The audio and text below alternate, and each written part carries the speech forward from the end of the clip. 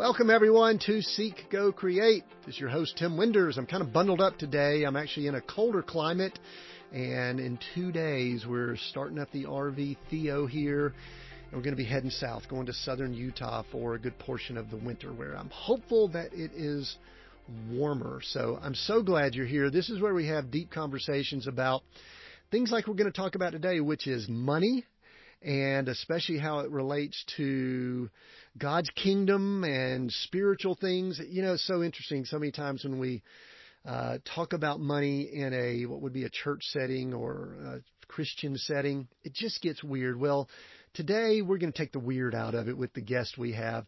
I'll get to that in just a moment. I want to continue reminding you about the valuable resource that we have over at seekgocreate.com, just with all the notes. Anything we mentioned today, any training or resources that our guest has to share, all of that, you'll be able to find the links over at seekgocreate.com underneath this episode. And outline form, links, timestamps, all of those things. So make sure you go to seekgocreate.com.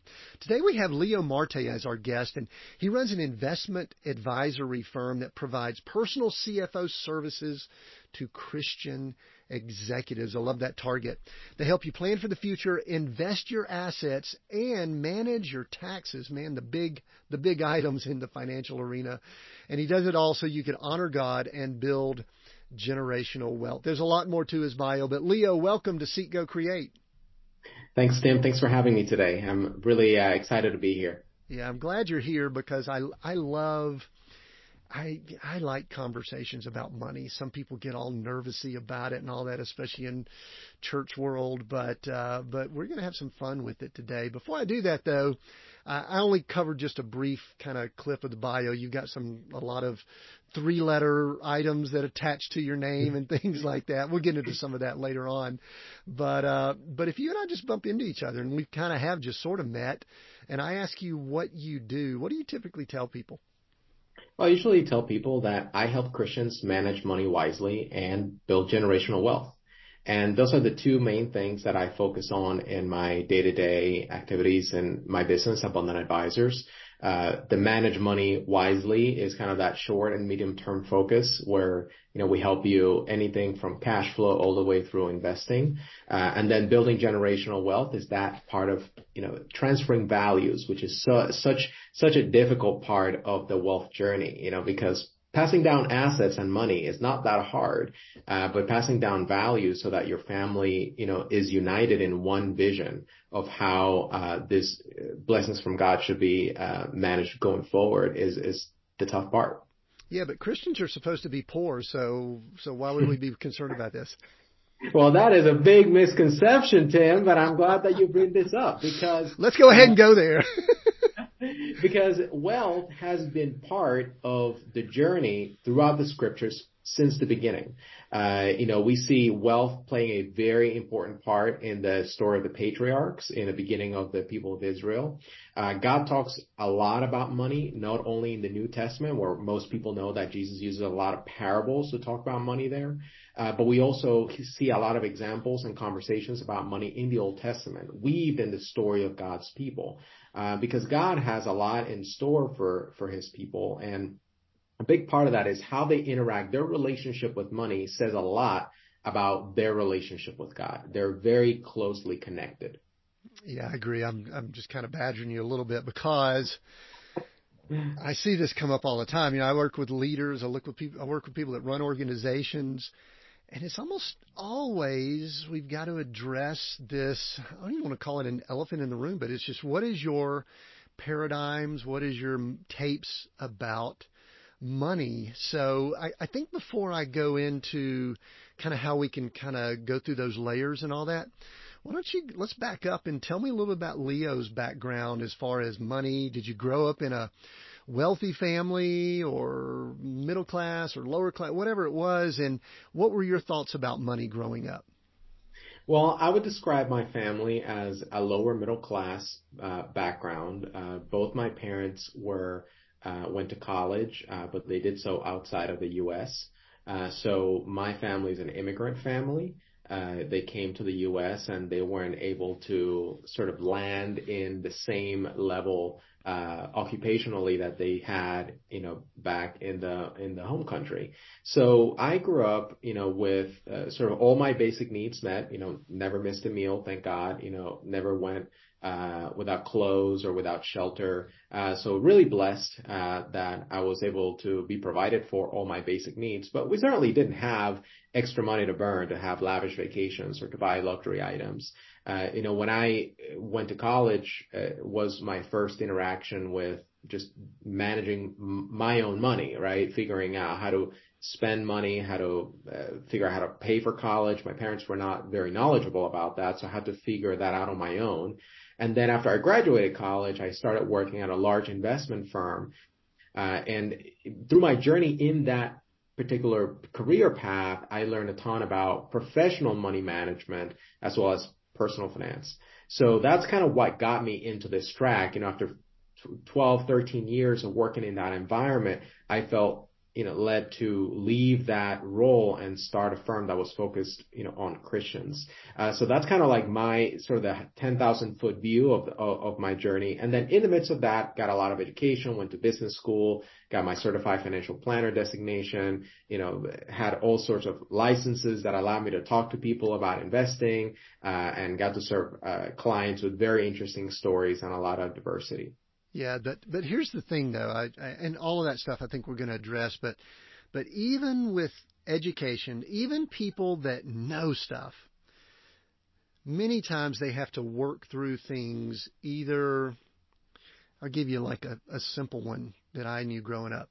You better clean your plate because there are poor people that would need that food. And I'm just like, that's programming that we have.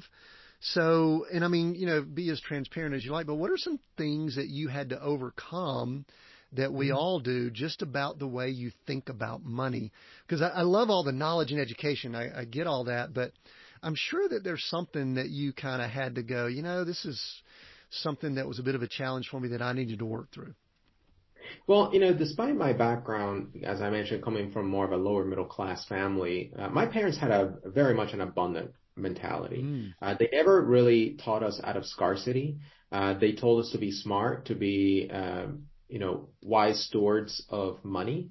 My parents were divorced and remarried, so I had sort of two different households to kind of model my money behaviors around. And luckily, both my parents were very good with money in terms of how they managed their own. And, I think that some of those things that you mentioned are not necessarily bad things. The problem is when we mix some attitudes or lessons that are carried through generationally with a sort of a deterministic view of money. And I think that's really what I try to tackle when I work with people is, what is your money mindset? Like, what is money to you? And what is the relationship that you have with money? Because you can come from any sort of the denomination background, part of the country, other countries, and everybody seems to have a kind of a different perspective on money.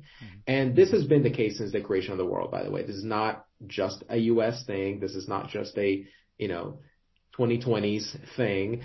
This has been happening since the beginning of time. So I think that those conversations are really helpful because they help people sort of acknowledge the fact that they do come with a programming. You do come to the table with a formatting in your brain. And if you come with a formatting that says, hey, abundance, progress, advancement, you have a very different outcome than scarcity, conserve, shame. Yeah. Yeah, that's good. I love how you worded that.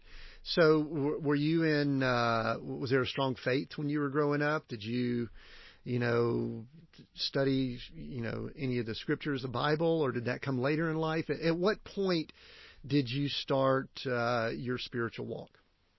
Well, I grew up with my mom, and she became a believer shortly before I was born. So I grew up in the church and learned to read the scriptures very early in my life, maybe 7, 8 years old. And I remember, my mom used to have a friend that used to come, and she was full-time ministry, but she used to come to our house and used to be able to, read the Bible to my sister and me while my mom was at work, because my mom had to have multiple jobs. And, I started learning about the Old Testament stories that, for a 7, 8-year-old boy, very impactful, this big big God making, miraculous interventions and demonstrating and showing his power to his people. And that was very attractive to me. That sort of kind of captured my attention. And then, of course, Sunday school, and as you keep growing, sermons, they develop your maturity and understanding of the scriptures. But I was really, really blessed to have exposure to the scriptures very early in my life. And that has shaped a lot of my views on money too, even as an adult now. Yeah. Did you, one thing that always fascinates me is partially because of my journey, and we also kind of bust this up a little bit here at Seek, Go, Create. We have this tagline called Redefining Success. I believe that at some point in people's journey, they kind of have to go through this. What does success mean to me? What does it look like? Things like that. And a lot of times it's wrapped around what the world might look at as failure or something like that. Is there a time along your way, college into business or anything like that, that you face something that you look back now and go, wow, that was a really defining moment that helped me with my current thought process or something like that? I mean, we were talking before we kind of hit record a little bit about a situation that I've been through. Anything like that we can learn from? When I was in the corporate career path, I very much had a focus, early in my career that I wanted to get as high up the ladder as I possibly could. Yeah. And of course, have a great job, make tons of money, and have a lot of fun. And, there's nothing wrong with that, by the way. That's a great motivation if that's what motivates you. What I started noticing was that the higher I got in the ladder and the more close I was looking at the people and the interactions and the things that were happening, I realized that being in greater positions of influence in that ladder, in higher positions of authority, it actually made the job more stressful. It made the job more difficult to manage. A lot of people struggled with mental health issues, the stress, the pay was great, but the stress was also great. And your ability to actually influence and do things differently were also very limited. You think that the higher you go, the more power you have. Mm-hmm. But in reality, there's always somebody who's more powerful than you that's telling you how to do stuff. Yeah. And when I started realizing kind of the behind the scenes and looking at all these interactions, I realized, man, I don't think this is where God's calling me to be. Not because it's necessarily bad or wrong. I mean, there's a lot of great people that I knew, people who mentored me, invested a lot in my development.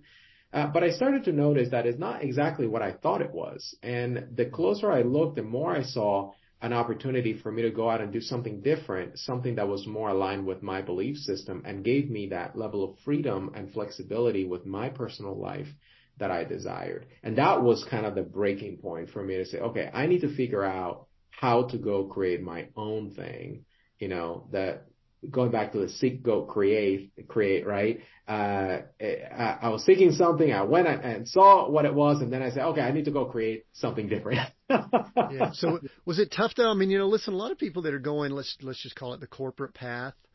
Mm-hmm. They've trained for it. They think they've gotten their degrees and all for it. And so some people, consider there's a sunk cost that's involved with it, or there's some cost that involved. Were you?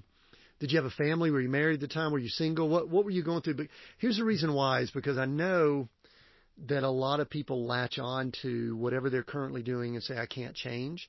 And I think that filters into their money and different things like that. So can you give a little bit deeper of what mentally maybe you were going through at that time? Because I know it could be challenging.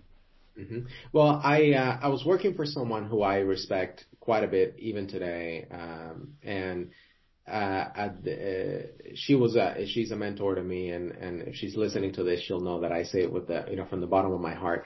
When I had my son, my wife and I got married in 2015, and my son was born around summer of 2017. And when he was born, a couple of things started changing in my heart. Before, we were both working. We all both had busy jobs, and we're making good money. And my son is born, and then my wife and I, had the conversation about, hey, what does it look like for us to move forward? And, my wife is really passionate about staying home. And that made a sort of a change in the dynamic of our day to day, because now my wife was with my son full time at home, and I literally with him all day, and then I was at work, and I almost felt like, man, I don't want to miss out on some of these things. Like, she's seeing all the smiles and the walking and all these things that are going on in my home. And I'm working here a lot, during the day in a high stress job, with a lot of responsibilities, and feeling like, hey, I don't want to spend the next 10, 20, 30 years of my life doing this and then missing out all the stuff that's going out there. So I made myself some boundaries around my job, and my boss hated the fact that, hey, when the market's closed and my career taken care of, I'm out of here. I'm not going to stay here until 6, 7 o'clock at night like I used to. I'm sorry. I just don't have the bandwidth at home to do that anymore. I want to spend time with my son before he goes to sleep. So that was kind of maybe, and I hadn't thought about the bigger picture about just career in general in corporate America. That was sort of like the first situation that made me think about what I wanted to design my life on, right? And if my life was going to look a certain way, I had to make certain decisions to make those boundaries happen. And that was the first instance where I realized, oh, there is a slight turn of direction in the path here. And I realized it many years later that was perhaps the beginning of the whole thing.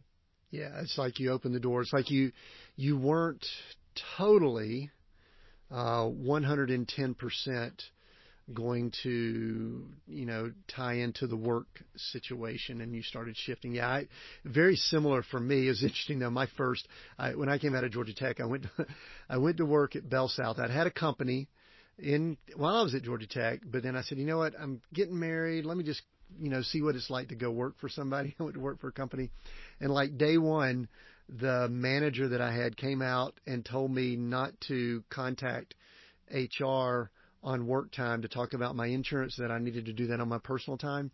And it was like something immediately snapped. I said, I'm not sure this relationship's going to last long. Now, it took me 9 years to leave, but it's just like these little incremental things. And I agree with you. When all of a sudden you have children, I think it changes something for a lot of us. And you mentioned it changed something in your heart. It's kind of like we kind of look more at even the way God looks at us now. We kind of appreciate it and understand that better.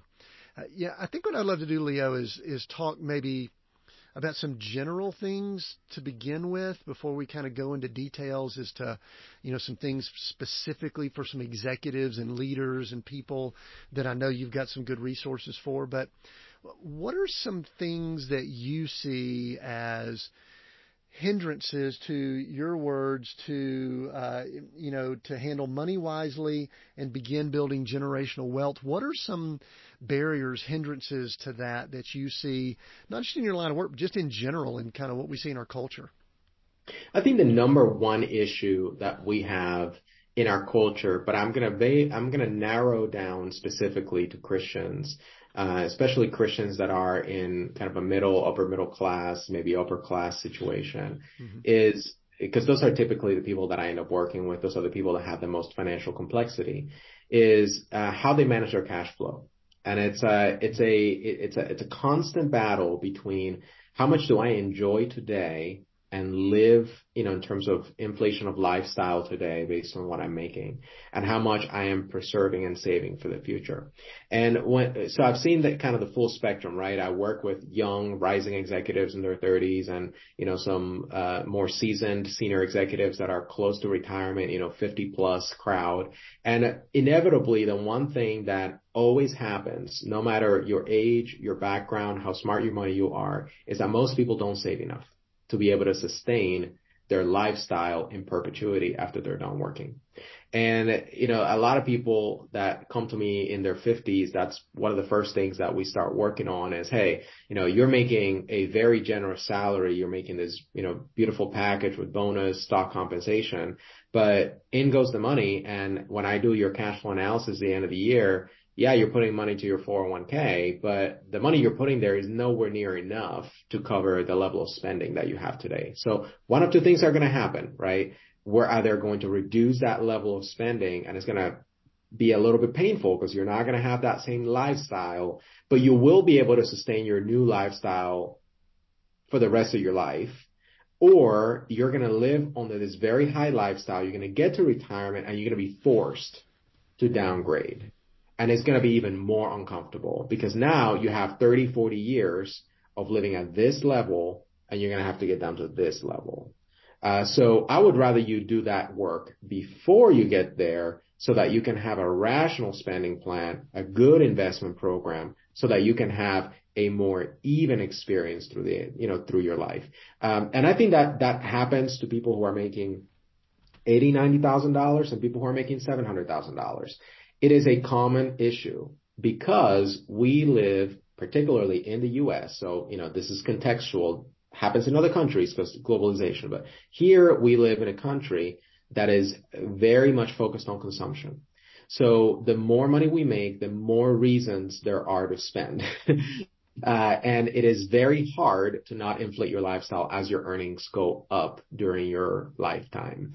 But then the converse is also true. I mean, if you're able to manage that very early on, you're going to create wealth that you have no idea what you're going to do with later on in life. I mean, I have ideas on how to help you do that. But if you do that early on, you can gain a certain level of freedom and independence that you will not be able to do if you have a high cost lifestyle throughout your professional years. Yeah, I'm glad you brought that up. It actually reminds me, I was interviewed on a podcast recently. I'm going to mention the name so that they can include the link. It was the Pantry Podcast. And the topic that they wanted to talk to me about, because of my business background and things like that, was just how American consumerism has, this is my words, not the title, has infected the church and the body and things like that.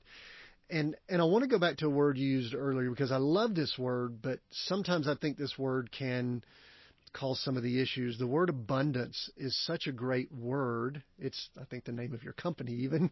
Yes.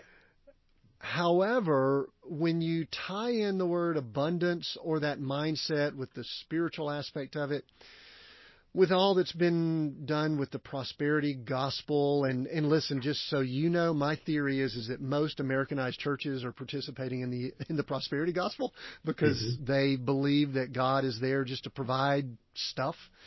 And then in America, we have people listening from other countries, but if there's a good, healthy relationship with consumption in other countries, we do it with a multiple of 10 in the United States because everything about our economic system is built on increase. In other words, there's, if you have one television, you need 5 televisions. If you have one car, you need 3 cars.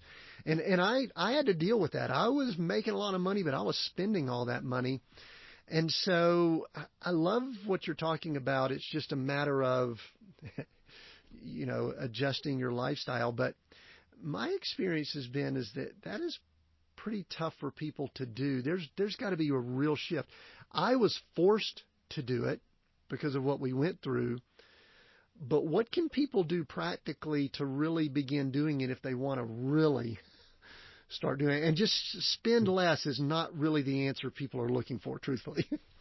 Yeah. I think that people need to start thinking about, to what end are you earning money and to what end or to what extent you're building wealth, right? Because if you have a goal, a target in your mind, most people will make enormous sacrifices if they have a high enough target that they want to hit, that they want, right? So, we can go on stories of, you falling in love with somebody, 4 states over. I mean, the amount of driving that you will do to date that person in order to gain, to arrive at the gates of marriage are unbelievable, right? If you have a big enough reason to save money because otherwise you will not be able to afford something that is life-giving, that literally could threaten your life, you could do a lot of stuff if you have a big enough target in your mind. And I think before we even get into the purchases and the consumption, you need to sort out, what is it that gives your life satisfaction? And what is it that is filling your heart? And then once you figure that part out, the consumption stuff is easy because the values are going to be your filter for your spending, right? Being smart with money doesn't mean buying cheap things, right? If you're going to be doing kitchen renovation, and it is definitely within your budget and within your means to do so, you should buy good appliances. Please don't buy don't buy $100 fridge. It's not going to last you very long. You're going to end up buying multiple fridges over a decade instead of just buying one that does the job and does it well. And, even my wife and I, we have slightly different perceptions of money because of our own backgrounds too. So my mom always taught me, we're smart with money, we save, but when we buy things, we buy the best thing that we can buy within our means, right? And then my wife is the queen of a deal. If she finds something that it's like a conquest, right? Like she goes into a store and we need to get something. It's like, what is the least amount of money that I need to pay in order to get this item? And then over the years, we've been married now 7 years, thanks be to God. And, we have over time managed our expectations to kind of meet somewhere in the middle. So I used to be like, oh, I just want the absolute best there is. And well, hold on. Right? We don't have the budget for the absolute best. There are multiple options. We don't have to get the cheapest, but we need to sort of meet in the middle somewhere in order to make sure other things are taken care of. Mm-hmm. So I think it's a values conversation, Tim, rather than a purchase conversation. Because sometimes I leave those conversations feeling really frustrated. It's like, here goes again. I wanted to buy the $4,000 fridge and she brought me down to the $2,000 one. But guess what? As I think about it afterwards, I'm thinking, you know what? She was right, because who knows if we will need that money that I would have overspent on that fridge, and I still got a great fridge and a great deal. What if that money is needed for something else, for a medical bill or for whatever, down the road, and I have such a narrow vision in the moment because I want this item, right? And then she's helping, keep me grounded. So when those value conversations happen first, then the consumption stuff is easy to sort out.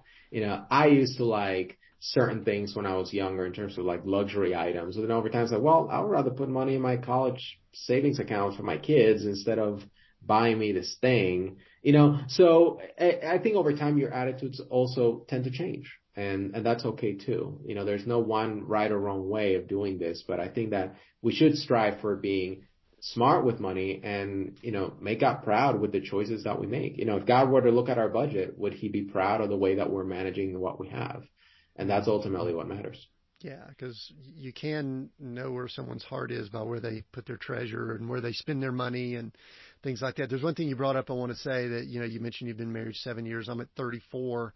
And there was a statement that you said, I want you to just use this statement over and over again, and that was, she was right. If you just use that statement over and over again, you will have a long and prosperous marriage. She was right.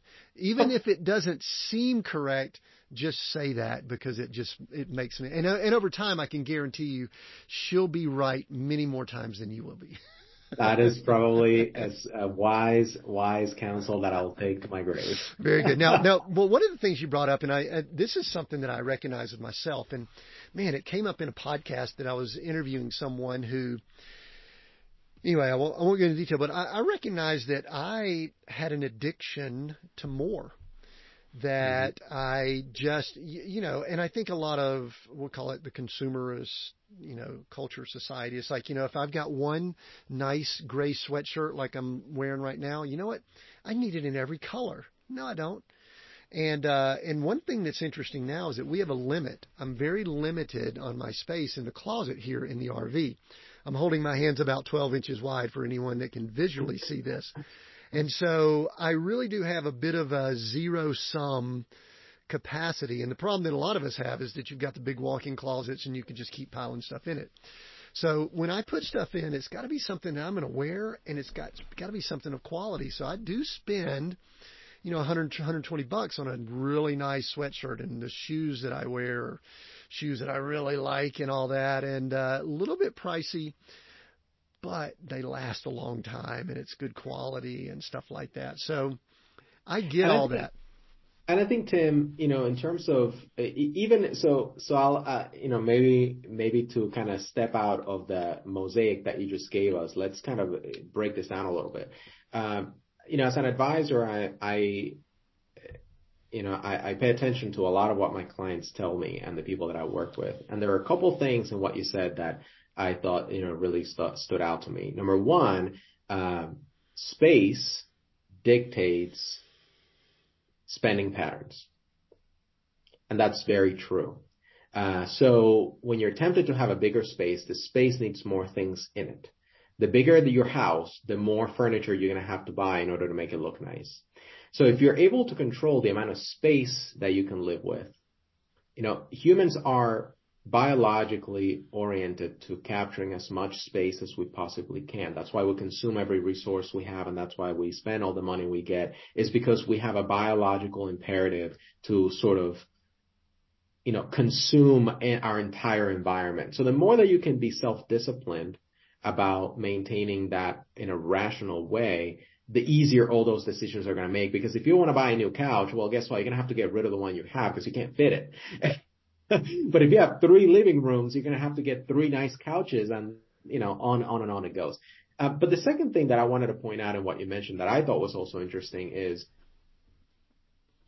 and I don't know if you noticed this, so I don't want to call you out improperly here, but I felt like you were also trying to justify the reason why you got yourself a nice hoodie or a nice pair of shoes. And I think that also speaks to a lot of the programming that we as believers have received over time, depending on your faith background and the church you went to and all those things, where nice things are necessarily correlated with excess. And I think that's a relationship that we need to start breaking down because, yes, there are some of us that are, called to be in a situation where that's just not an option. And there's a ton of people in the world that just don't have access to the resources that we have here. But to go from there and try to sort of, it's almost like self-justification of, well, I got this, but here's why. Don't judge me. Don't feel like I am a spendthrift or like I'm wasting money. And I think that that's a very common thought process as I worked with many believers for years, that we start to deconstruct and say, no, it's okay for you to have a nice car. It's okay for you to have a nice jacket or a nice pair of pants or whatever it is that you have, right? It's all a matter of balance. Are you buying this because you want other people to look at you and all these other sort of sinful patterns, and it's outside of your budget and you're living to consume so that you can impress other people? Or you just like having a nice watch and that's okay to buy too, So, so I think sometimes that happens, and I just wanted to take the opportunity to talk about that too while you were at it. Yeah, no, that's good because I do know that growing up, there are some money tapes, some money paradigms that, we were, I guess, middle class-ish. Both my parents were educators. And I didn't realize, in fact, that's one of the reasons I went to Georgia Tech to become an engineer, because I thought engineers would do real well in the mid 80s, was because when I found out how much my parents made, I went, gosh, I want to make a lot more than that. But a lot of it was we were programmed, we wanted to do well, but not too well. We wanted to do okay relative to people around us, but we didn't want to stick our heads up too much because, there's that whole thing of, and so, yeah, you're probably correct. There probably is what I call a humility statement that I will add often to something just to maybe smooth over the fact that, yeah, I've reached this level, but, I've also gone through this and done this and all too. So I think it's very important that we recognize that. I think another thing you brought up that's interesting that I don't think I've dealt with this, but I see it in people, and that is people that have these, I'll call them damaged souls, that they attempt to placate that with the buying of stuff or name brands or things like that. I like nice stuff that I like, that fit me well, that lasts and all that. I don't really care about the brand on it, but there are some people that my wife and I went to a mall recently. When we're recording this, it's kind of in the holiday season. And we're just walking through going, man, there's a lot of stuff in here. Mm-hmm. A lot of stuff that's available for people to purchase. And I like what you kind of brought up too, is that, we live in 350, 400 square feet. We don't have a lot of space to store a lot of things. So it means we have to make a decision when we acquire something. And I think I think that's kind of, it helps us. I'll just say that way. But I want to shift slightly, and wherever you want to go with this is fine. But at the time of recording this, I'll go ahead and put a timestamp. We're in early December, and there's a lot that's going on. We've been talking kind of micro. I want to kind of go macro for just a second here. There's just a lot going on in what we would call the investment world, with markets, cryptocurrencies, with real estate. I stay sort of up to date on all of those things. What can you share? I know you can't give specific investment advice here, but what can you just share just about in general what you see going on in the market, your take on it? What should, average Joe, what should we be mindful of and watch and things like that? Is that a fair question? Yes, of course. When I look at this year has been a very challenging year. If you look at even 2020 when we were dealing with COVID and, the markets were cratering, the markets recovered very quickly. And we actually ended up having a fairly decent year in 2020 in spite of lockdowns and all that stuff. But we're going through an adjustment period in our economic history. We have been supporting our economy since the 2008 crisis with easy money and low interest rates. That has created a lot of growth, but a lot of that growth has also caused some other issues like inflation. And, during the decade of 2010 to 2020, there was this constant conversation like, hey, we're putting a lot of money into this quantitative easing program, and we're putting a lot of money into all these in the financial system, and this is going to create inflation, and inflation never came. So people started feeling overconfident, thinking that inflation would never come, that somehow we had broken the rules of economic history and that we had gotten away with murder, right? We had pumped all this money into the system and it was fine. And then COVID forced a lot of things to happen. It unfortunately costed a lot of human lives, which has in and of itself significant impact on the economy and the job market and, all these things. But then beyond that, it starts rocking some of the foundational economic relationships that our country has and that individuals have in the system. So, for example, we have relied on, 0% interest rates to buy increasingly bigger homes over the past decade at very, very low financing prices. So, you saw people that would have normally bought a $250,000 house, but now we're buying $500,000, $600,000, $700,000, $800,000 houses because the interest rates are so low and the payments were so comfortable to afford that it created all these issues, all of these oddities in the financial system that needed to be corrected. So lo and behold, once we start coming back from COVID, we spend months with everything shut down, factories closed, car makers weren't making anything, oil got, cratered. Now we have an economy that's roaring back with a lot of stimulus money. And now we have broken the relationship between supply and demand, and we have an inflation problem. But this inflation problem has been brewing for a decade. It's not new. And I think that the thing that people need to walk away with is that this too shall pass. We have gone through 2 world wars, almost ended the world with nuclear conflict, hyperinflation. We've gone through a lot of things in investing history, and the stock market has just kept going on. It has a short-term dip with lots of volatility, and eventually we get back to normal and we keep growing. So I think that the first thing you need to think about is, hey, look at this contextually. Calm down. Don't buy into the hype. Don't buy into the crazy talk you see in the news. Tune out that noise and make sure that you have a plan. As long as you have a plan of how you're investing, how you're creating income in retirement and all those things, none of what happens in the market day to day should affect you, because that's what a plan is for. You should be affected by the market daily news if you're just sort of being tossed by the wind and you have no direction. That's usually what ends up happening. So I would say be smart. Create a plan, stick to your plan, because plans are most hard to stick to when crazy things are happening out there. Now, that's kind of like the high level of the stock market. I'd love to talk a little bit about cryptocurrencies, unless you have any other sort of thoughts or questions Yeah, about that part. I do want to maybe still look at that big picture item. You mentioned something that I haven't thought of before, but I want to follow up with a question that is more predictive in nature, which you may or may not want to go down this path. But if it has taken, let's just say 12 to 14 years for us to see the inflation that probably should have started kicking in back in 9, 10, 11, do we think that in 6 months it could be contained and brought back down to quote unquote the ideal 2% that the Fed looks at? Or I, I happen to think that we could be in for a longer inflationary period than many, including politicians, would care to admit. In general, and this is not like, what do you think about it? But I think it's going to take a little bit longer to get a handle on, just because of all that's been pumped into the system. What are your thoughts?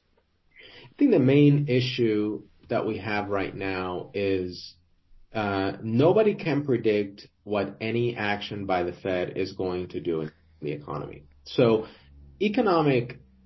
microeconomics is a lot about experimentation. You don't really know what's going to work until it does or until it doesn't.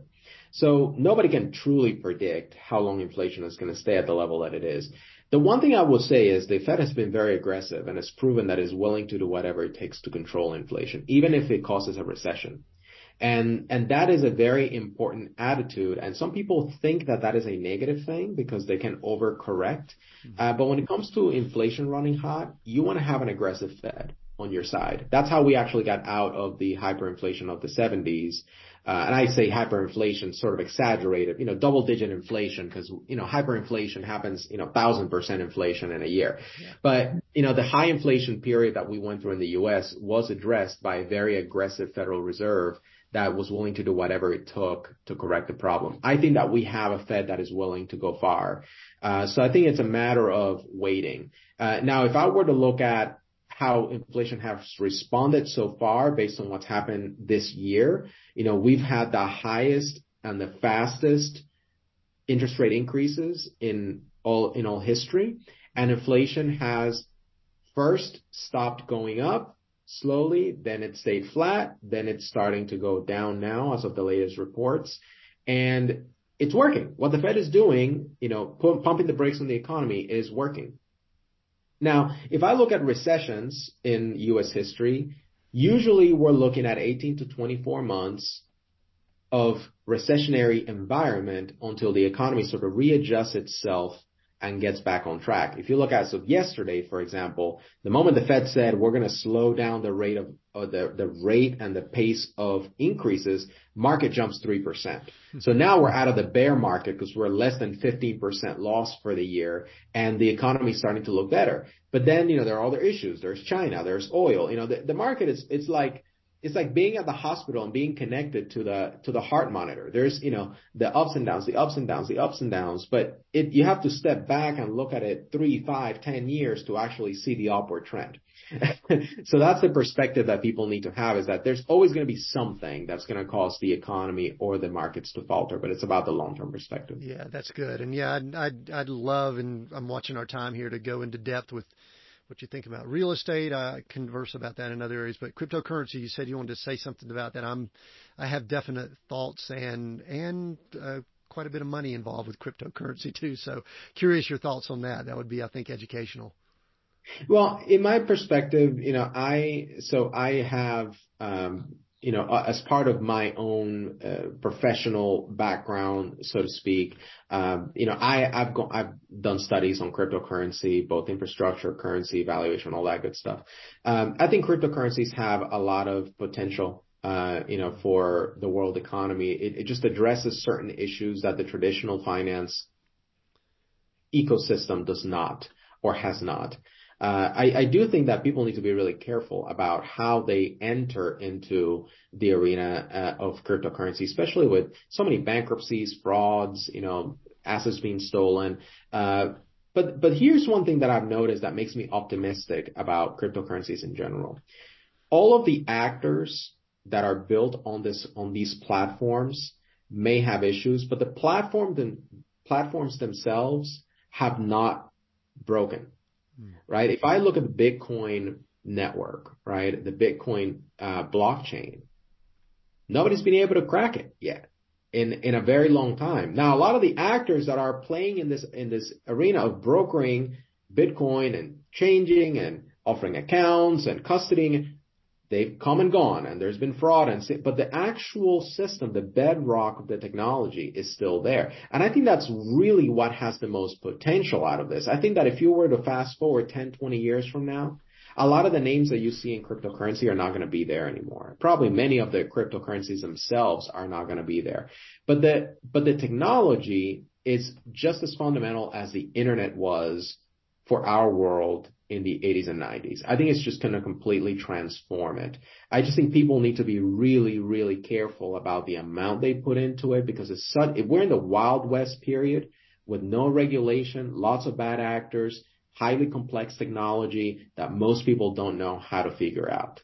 And that's how people get hurt. So I urge caution. I don't ask people who don't know what they're doing to embrace it yet. Yeah, I love the way you bring that up. It was interesting at a time of deep prayer. I was spending a lot of time with the Lord back in 2017. I literally felt a nudge that I just needed to learn more about this. And I felt as if the Lord said, you can't really learn it without participating. So we started acquiring some things and all. And I agree with you, Boyd, but we have to watch it, because I think my gauge is we may be in about 1999 to the dot-com bust relative to what was going on with the internet, that a lot of the names that are out there now, we won't see them a few years from now. And maybe even the Amazon of, the internet hasn't even materialized yet, which means there's still a lot of ups and downs that's going to happen. I think government's going to get involved and things like that. So that's really fascinating, and I appreciate you, especially as a professional, because a lot of professionals that have the licenses you have are pretty much saying, no, don't do it. I like that you still have an optimism there, because I do like the foundational technology of the blockchain. I do think that there's going to be some significance there, but there's a lot of people swimming around trying to take people's money, scam people, etc., which leads me into what I want to discuss here over the next few minutes. And that is what has led you into what you do now, which you are a licensed professional that helps people with, the generational wealth, the money management, things like that. Tell people that don't know what that is, what it is that you do. Well, people come to me because they have usually a set of problems that they need to solve. They are busy. Such as, what are the problems? So one of them is time, right? They're busy. They're good at what they do. They are professionals in their industries and areas, and they just don't want to spend hours upon hours figuring out this money thing. So that's usually the first problem that leads people to find an advisor. The second problem is, the more senior you go in your career, the more complex your life becomes. You get, partnership opportunities, stock compensation, the retirement plans that are offered to you start becoming more varied and complex because you're no longer a regular employee. You also start getting opportunities, to participate in real estate and private investments and all kinds of things that end up sort of crowding your radar, and you're like, all right, time out. I don't have the expertise in this. This is very complex. My tax situation is getting out of hand. I need to have somebody help me figure out the picture. The other thing that people come to me with is, hey, I want to retire in the next 5 to 10 years, and I want to do my early homework to make sure that I land this plane in the right, in the right path. And then there are some people that come very close to retirement, say 1-2 years before retirement, say, hey, this is my last chance. I am a year away from hanging my hat. How am I going to eat after I turn off the paycheck? So, broad spectrum of needs. But if you were to sort of bubble all of that down, people usually interact with me in one of 3 different ways. They come to me and they say, hey, Leo, I want you to create me a one-time financial plan so that you can help me figure out all these things. And then, hey, I'm going to walk away and do it on my own. I feel capable if you give me the information to go execute it. So that's one way. We come in, we help you figure out a set of problems, we package it nicely for you to consume, and then you go away and you do it on your own. Then I have people who come to me and say, hey, Leo, this is all awesome. I love what you did for me. But honestly, I don't have the time or the energy to execute this stuff. So I need your help to engage with me in an ongoing relationship, to help me figure out and coach me through that process and help me make these decisions. So those are more kind of like the ongoing relationship, usually flat fee type engagements that I have with clients. And then some people say, hey, I've accumulated this money. I need everything that you're doing, but I also need help managing these investments and trading and rebalancing. And what do I invest my money into? And how do I create an income out of this? And then there's the investment management side of things. And, the higher you go in that spectrum, the more we do for you. So, supporting your estate planning efforts, making sure that your tax returns are prepared well. So the more complexity and the more assets you have, usually the more services we provide because, the need is there for us to be more helpful. So that's kind of like at a high level how people work with me typically. Yeah, that's good. And why is it? Listen, when you start talking about money with people, this kind of goes back to our conversation at the beginning with Christians. Many people will get advice from Uncle Bob. We just finished a holiday. We're coming into our holidays again. We're recording this, and Uncle Bob just seems to be the guy that knows, or he says, hey, do this, do that, and we know kind of where a lot of that ends up. But why, and this is maybe me asking you to boast just a little bit, but why is it important to deal with someone who has that licensed professional tag attached to them? Well, I think that beyond just being licensed or being a professional, I think you need to look at the character of the people who are helping you. In every profession, not just financial services, there are bad actors and people who are just bad at what they do. There are doctors who are board certified and are terrible physicians. There are lawyers that are, licensed to practice law and they're just awful attorneys. So I think that don't be deceived by a title, by a designation, or by a license. It just means that they've met the requirements to be allowed by the state to do the thing that they say they're going to do. This is nothing about their quality. It just says that they have met the requirements that the state feels comfortable letting you hang your own shingle.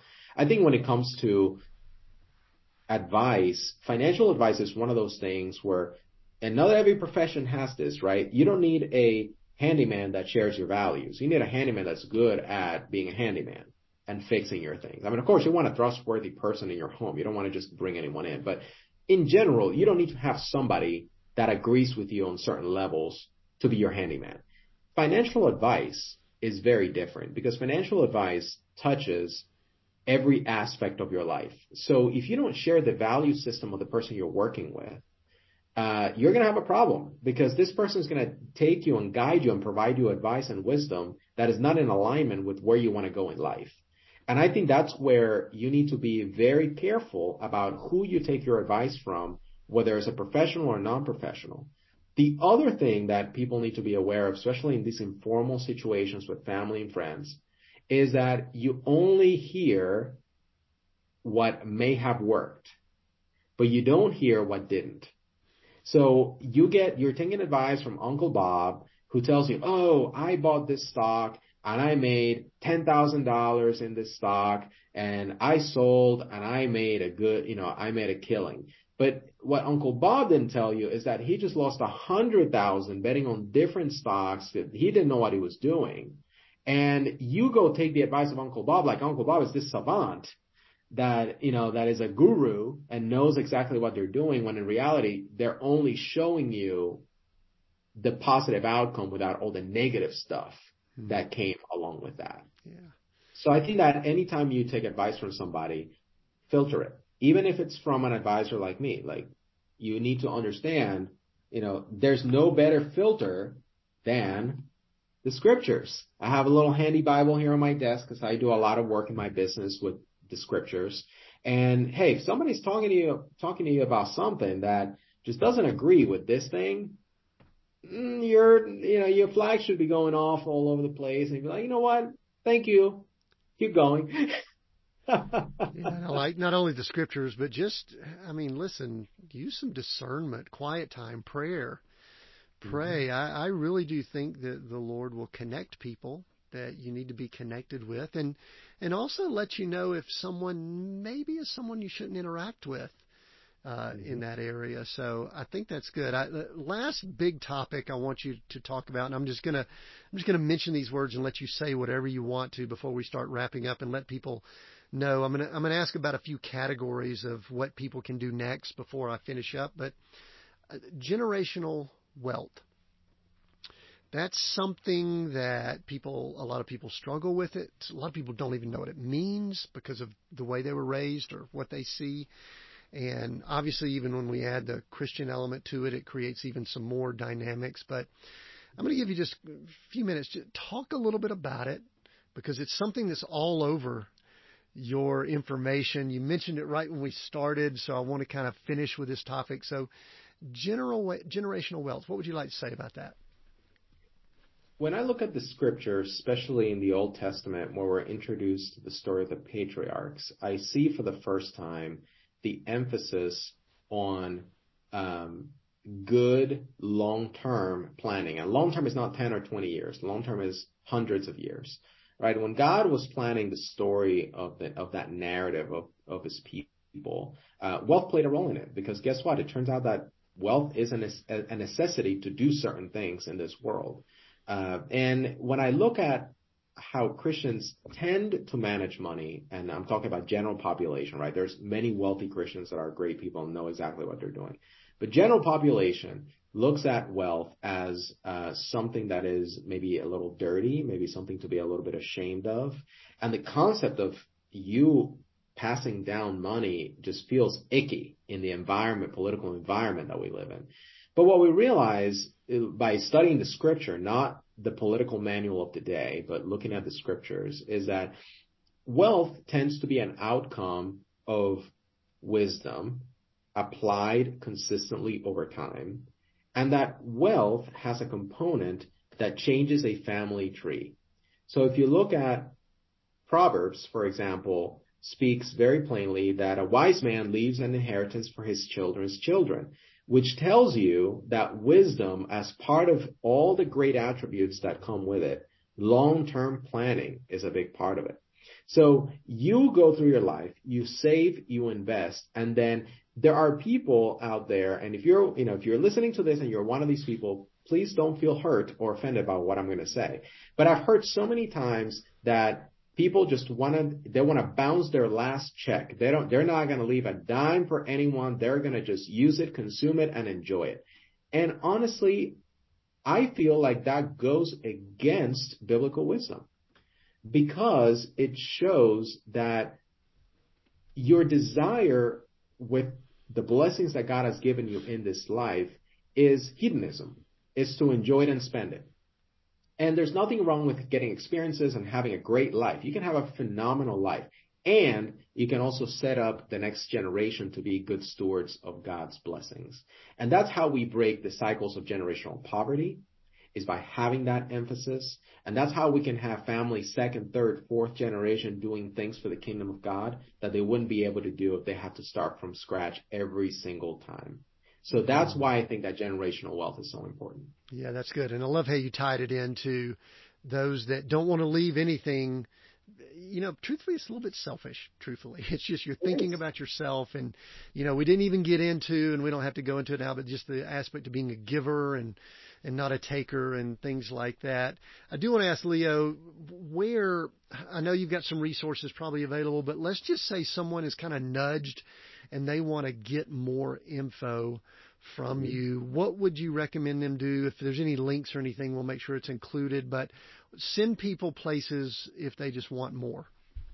Well, I think the first thing you need to do is go onto abundantadvisors.com and look at the sort of the wealth of offerings that I provide and get to know my personal story. I have information on my website about why I'm doing this, the types of people that I serve, and the types of things that I enjoy doing with my clients. So I think that's the first place to start, just abundantadvisors.com.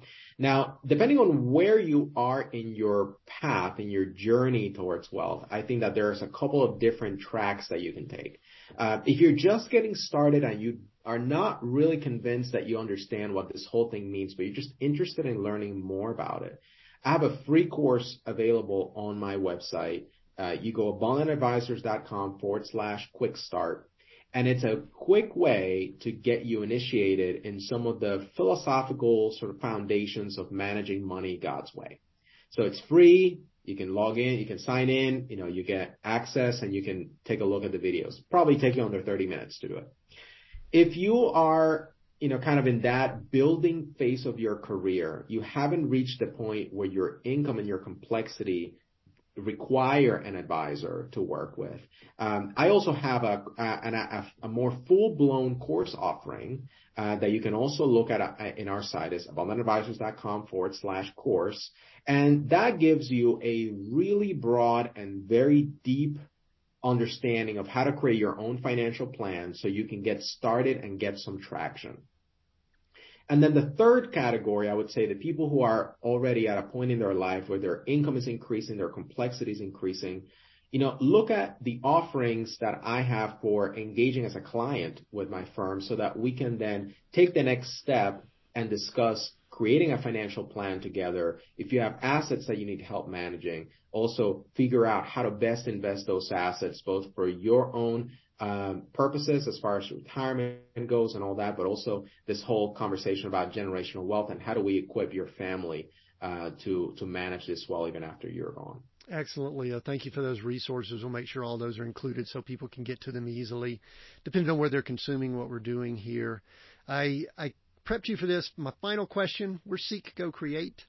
I'm going to give you one of those words to choose that resonates more with you or just means more to you at this stage. Seek, go, or create. Which one you choose and why? Create. And the reason I choose that is I've been plugged in deeply recently with the faith-driven entrepreneur movement. And one of the things that has stood out to me out of the work and the speakers and the many people that are involved in this movement is that we have a unique talent as humans. That God has created us with the ability to create things, with the ability to add value and to create things that change people's lives. And I encourage everyone who's listening to this to think about what is it that God wants you to create. Maybe your calling is not to be an entrepreneur and go create a company. Maybe you don't necessarily have to even create a product, but what is it that God is calling you to participate in his creative work to put out into this world so that other people can benefit from it. Very nice. Beautifully said. I like that challenge to people too, because I agree that was part of the words that we put in there, that we all are created to create. So thanks for that. If you've joined us, I know this has been a great conversation for you. I appreciate Leo providing all that he did and the wisdom and the resources. And I just want to encourage you to share this. I know that you know someone that needs to hear what we've talked about. So if you're on your podcast player or platform, whatever it is, take a screenshot, or you could sometimes share it directly from there. If you're watching this on YouTube or on one of the social channels, just share it with someone, because one of the things I think that's been a bit of a challenge, especially in Christian circles, is I hate to use the word ignorance, but we've just been ignorant about money. We just have not because we've wanted to avoid it. We, twisted scripture and we've thought it's the root of all evil when it's not. But so just share this. I think this is helpful for people to just hear conversations, relaxed, educational conversations about money. So share it. We have new episodes every Monday, so make sure you're subscribed and listening in. Until next time, continue being all that you were created to be.